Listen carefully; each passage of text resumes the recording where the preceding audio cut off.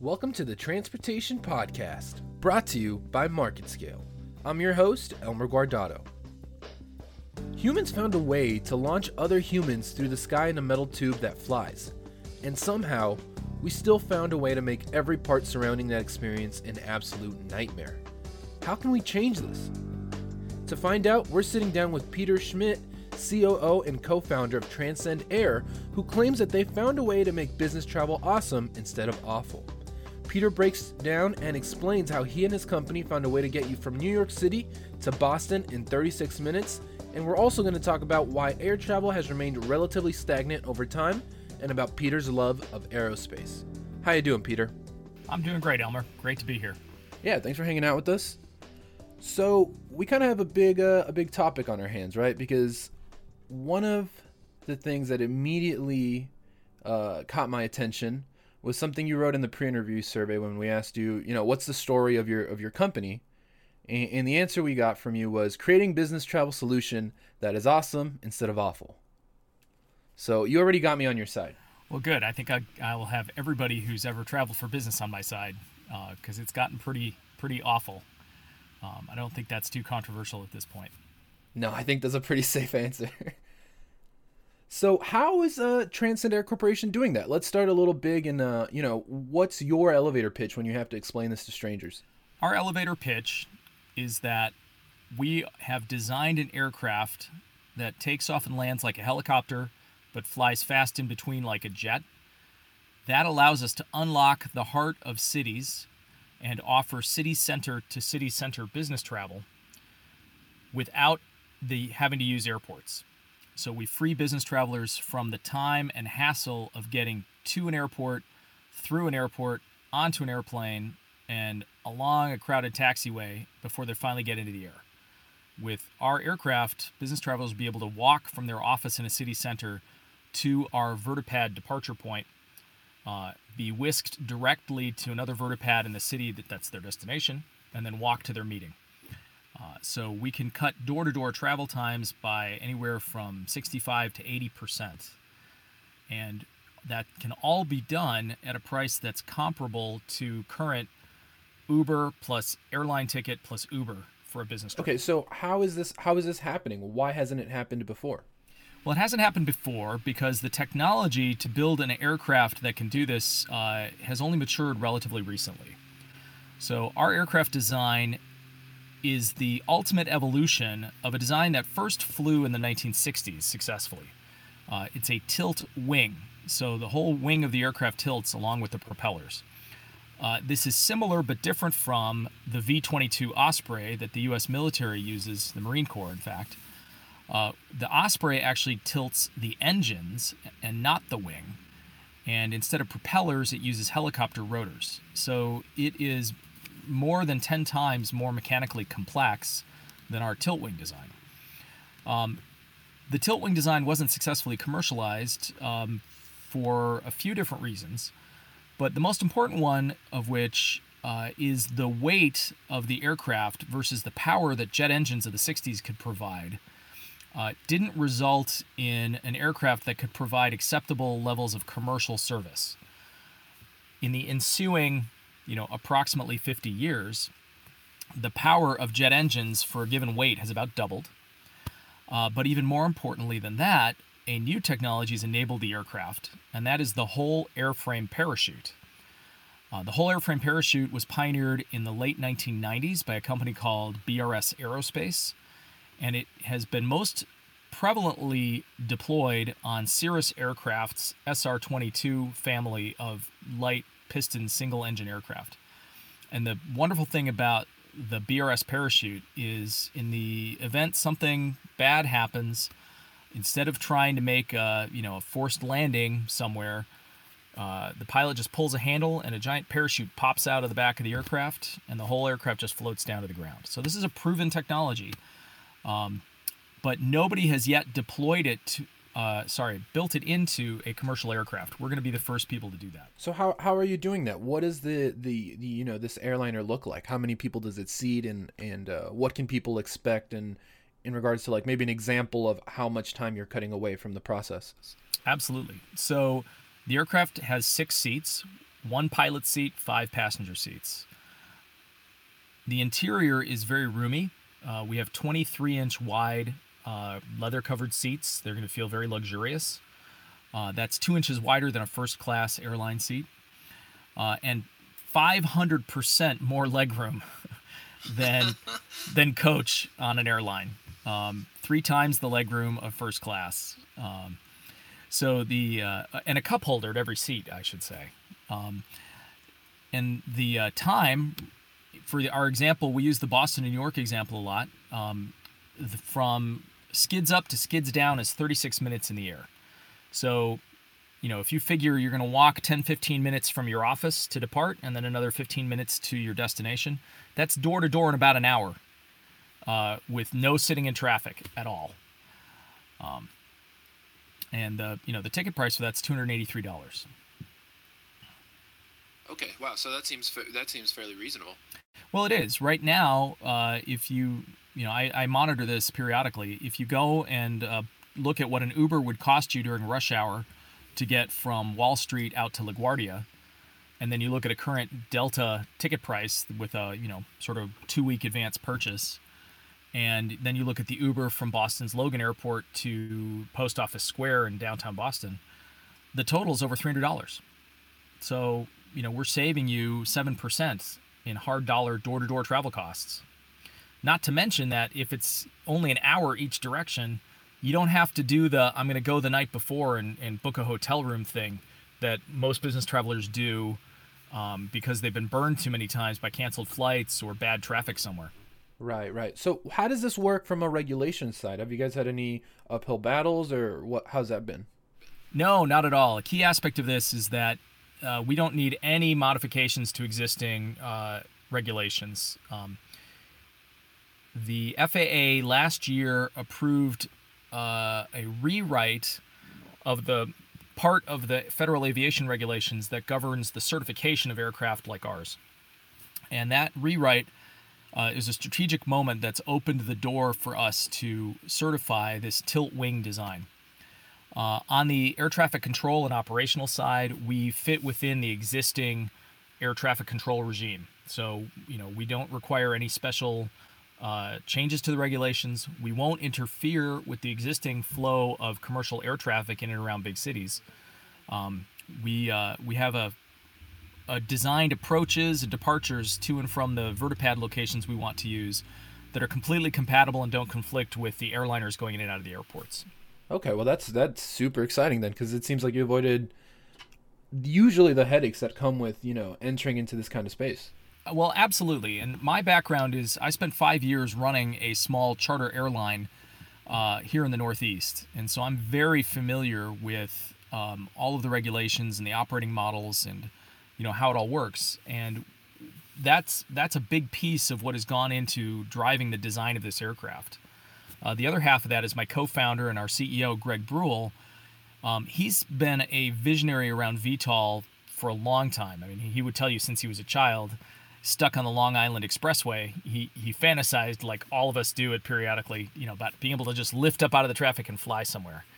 And so this aircraft doesn't quite get you to that Jetsons, that Blade Runner vision of being able to rise up out of a traffic jam. But it is, for business travelers, the next best thing. Right. I mean, the next best thing is removing the airport out of the process. So. Yeah, exactly. I mean, once you're in the air and flying, the flight time on the routes we're doing would be about identical between our aircraft and a 737 or an A320.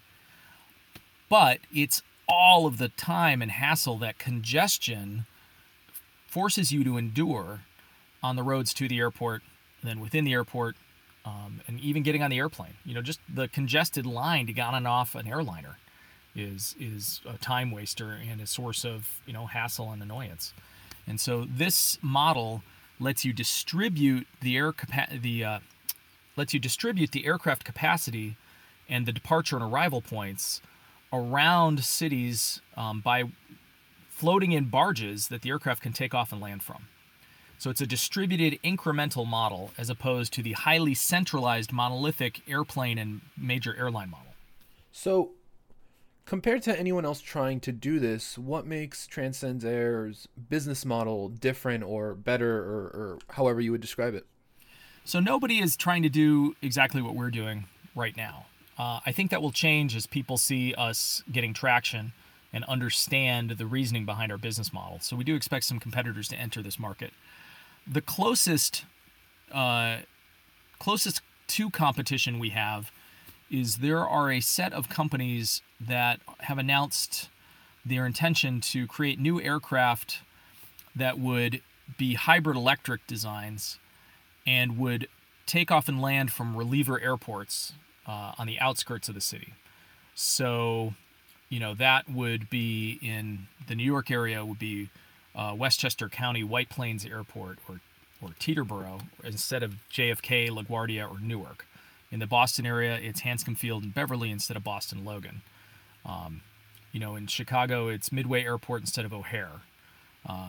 And around all major cities, there are these reliever airports that are kind of on the outskirts. They're underutilized.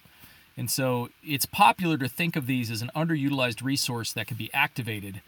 But the problem that they're going to have is the problem I had at Linear Air, and that is the population density near that airport is low because it's out in the suburbs or it's out in the country. There aren't very many people that are closer to that airport than they are to the main airport for the city. And even if there are people who are closer to it, so for whom it would be more convenient, that small fraction never wants to travel to another city to a meeting near the reliever airport there. There's nobody who wants to depart from Bedford and have a meeting in White Plains, New York. Everybody who departs from Boston wants to have a meeting in Manhattan. And there's nobody from Manhattan who wants to come up here and have a meeting in Beverly, Massachusetts, northeast of the city. It's a beautiful community to live in, but there's essentially no business that somebody's going to travel. I mean, when I say no, it's not exactly zero, of course, but it's a tiny, tiny, tiny fraction. So I'm sorry that those companies are pursuing a business model which I've already proven doesn't work. Now, of course, when I went to Linear Air, I thought that that could be a really strong source of growth, and it took me several years of us trying all sorts of marketing approaches to learn why that doesn't work. And it doesn't mean that there isn't business to be done. There is a market for aircraft that fly in and out of those fields, but it's a private aviation market. And so to the extent these new aircraft designs succeed, what they'll do is they'll displace older aircraft designs with new technology. But they're not going to unlock the door to ubiquitous travel from reliever airports because nobody wants to do that. Right. So how long has this company been in its current iteration? It's been in its current iteration for about 2 years, almost 2 years now. But I've been involved with Greg in maturing the ideas and the economic model behind it for over 5 years now. I started out informally advising him and then consulting to him. And he, back in 2013, he joined an engineer who had been prototyping VTOL aircraft designs and had gone through a succession of prototypes, and he got to one with a tilt wing like our aircraft has that flew really well. And Greg found him online and was very excited. And so the two of them founded a predecessor company, which was called Elitron Aircraft. And I actually joined Elitron briefly before we formed Transcend. So what I would say is that we're about 6 years into a 10-year aircraft development program. So what's it been like, especially this week we were talking about before we started, being on CNN and getting more media attention? What's that been like? Has it been, I'm sure it's a good feeling, right, to be acknowledged, but has it also added, a new level of stress or anxiety to this whole situation? Well, it's great fun. It's especially nice to see a lot of people get excited about what we've been working so hard on in secret for so many years. We were in what startups call stealth mode for most of the past 6 years. Not entirely. Elitron did some promotion. There were people in the industry who knew about the development of this VTOL aircraft. but the general public hasn't heard about us until recently. So it's just wonderful to see the enthusiastic reaction. And it's what we predicted, of course. We are business travelers ourselves. We designed this solution for us. And so it's not surprising that other business travelers are enthusiastic about it, but it is very gratifying to see.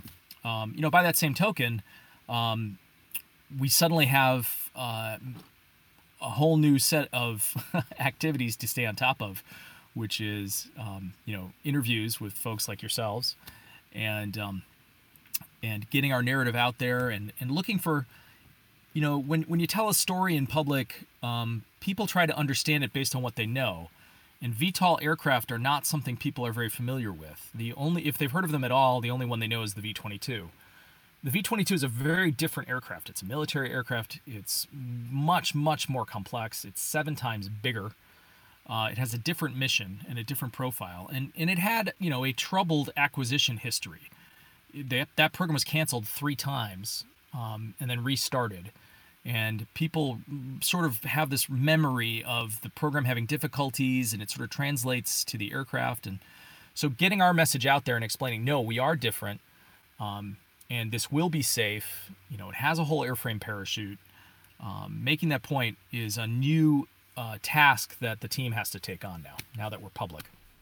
Right, and the good thing I think is that you're going after a problem that there's no denying its existence, right? So you automatically have so many people like myself. When I read that first, line, I was like, oh, I'm immediately on board. I'm rooting for these guys no matter what, just because they're solving one of the what has become one of the just our biggest like daily annoyances that feels like a relic from another era. Well, exactly. And Greg is fond of pointing out that his big motivation for starting this company was that travel between Boston and New York, which he does frequently because he has family in New York and lives in Boston, worked up here, it's gotten worse over the past few decades. There used to be in the 40s, there was an express train, a steam train, that did the trip between Boston and New York in under 3 hours. I think it was 2 hours and 45 minutes. There is literally no way to get between Boston and New York that fast today. So in the whatever it is, 85 years, we've actually gone backwards. And there used to be, before 9/11 and the security burdens that imposed, you could get between Boston and New York on the shuttles in something like maybe 2.5 hours door to door. And that's gone because, there's a whole other hour of waiting in line or because of security and how that's happened. And also because of growth. Air travel demand has been doubling. No, not doubling. Air travel demand has been growing so rapidly that the airline system can't keep up with it. And we're at the point where it's totally saturated. We cannot build new runways or new airports near major cities. So urban planners, everybody understands that there have to be some new solutions for travel, both shorter distance and longer distance. And we're not going to solve all the problems. We're going to contribute to keeping up with demographic trends and population growth. There's still going to be room for rail solutions. There's still going to be room for other novel solutions, maybe even a Hyperloop. But the differentiation of our solution is that we can do this incrementally, profitably, and without massive public subsidies. California's high-speed rail line has been, I think, over a decade in the works one way or another. They've put many billions into it already, and the last estimate I heard was that it was going to be over $100 billion to complete it, and nobody thinks that's economical, so it's stalled. The Texas high-speed rail stalled. Right now, we don't have a good model for a high-speed rail solution. And I think Hyperloop is the same problem, but with digging big tunnels underground. So we're happy that regardless of how successful those other models are, and maybe there'll be, again, something novel we're not thinking of yet, we will have a niche and a value. So you mentioned security in the TSA. Is that something that, is regulated, something that's going to affect, the way you guys operate? Is that what about security? Is that something you're thinking about? So the good news about TSA security is that for small aircraft like ourselves, we do not have to do the kind of pre-screening that you go through at airports because the threat from a small aircraft is minimal. and the TSA and the regulations recognize that. I don't know if people remember, but the week after September 11th, 2001, a troubled teenager in Florida crashed a small airplane about the size of our aircraft into an office building, I think in Miami. And the damage was broken windows and a small fire on a desk that was put out by the sprinkler system immediately. There's just the energy differential between an aircraft our size and an aircraft the size of the aircraft that were flown into buildings on September 11th is literally on the order of 1 million times less. So then it balances out in that regard. Exactly. So, we do have to, there is a requirement for commercial travelers, even at small scales, that we check the passengers prior to letting them embark against the TSA no-fly list. So there is that level of security. We're not going to let somebody who's on the no-fly list onto an aircraft. Well, that's definitely good to hear. So one of my last questions for you, Peter, is, I assume one of the biggest challenges for a company trying to do something so bold is attracting venture capital, right? How has that changed over time as you guys have started to, have a stronger presence online, getting some media attention? I'm sure it will forever be some sort of obstacle, right, as it is in this business, but how has it changed even in the last couple of years? Oh, well, there's no question that the more progress we make on the program, the more interested potential investors are in what we're doing. So we have a committed, enthusiastic cadre of private investors that have helped us get to this point. And certainly the media of the past 2 weeks is causing more conversations to happen more easily now. I like to tell people, I'm a serial entrepreneur. I've done this a bunch of times. I like to tell people that building a startup is like building up a spiral staircase while you're climbing up it. And so the challenge is to get the next step down below your foot before you need to put your weight on it. And it's a spiral staircase because you keep coming around to the same issues each time and again, but just at a higher level. So, early on we were talking about small amounts of money in order to complete the design and go review that with NASA and make sure it worked. Then it was a bit more money to build some, new round of prototypes and start flying those. And then the next big round of fundraising will be oriented towards building manned carrying prototype aircraft. So we keep making proof points that makes people comfortable in investing. And the earlier people invest, the more of the company they get, the bigger the payoff they're going to have later.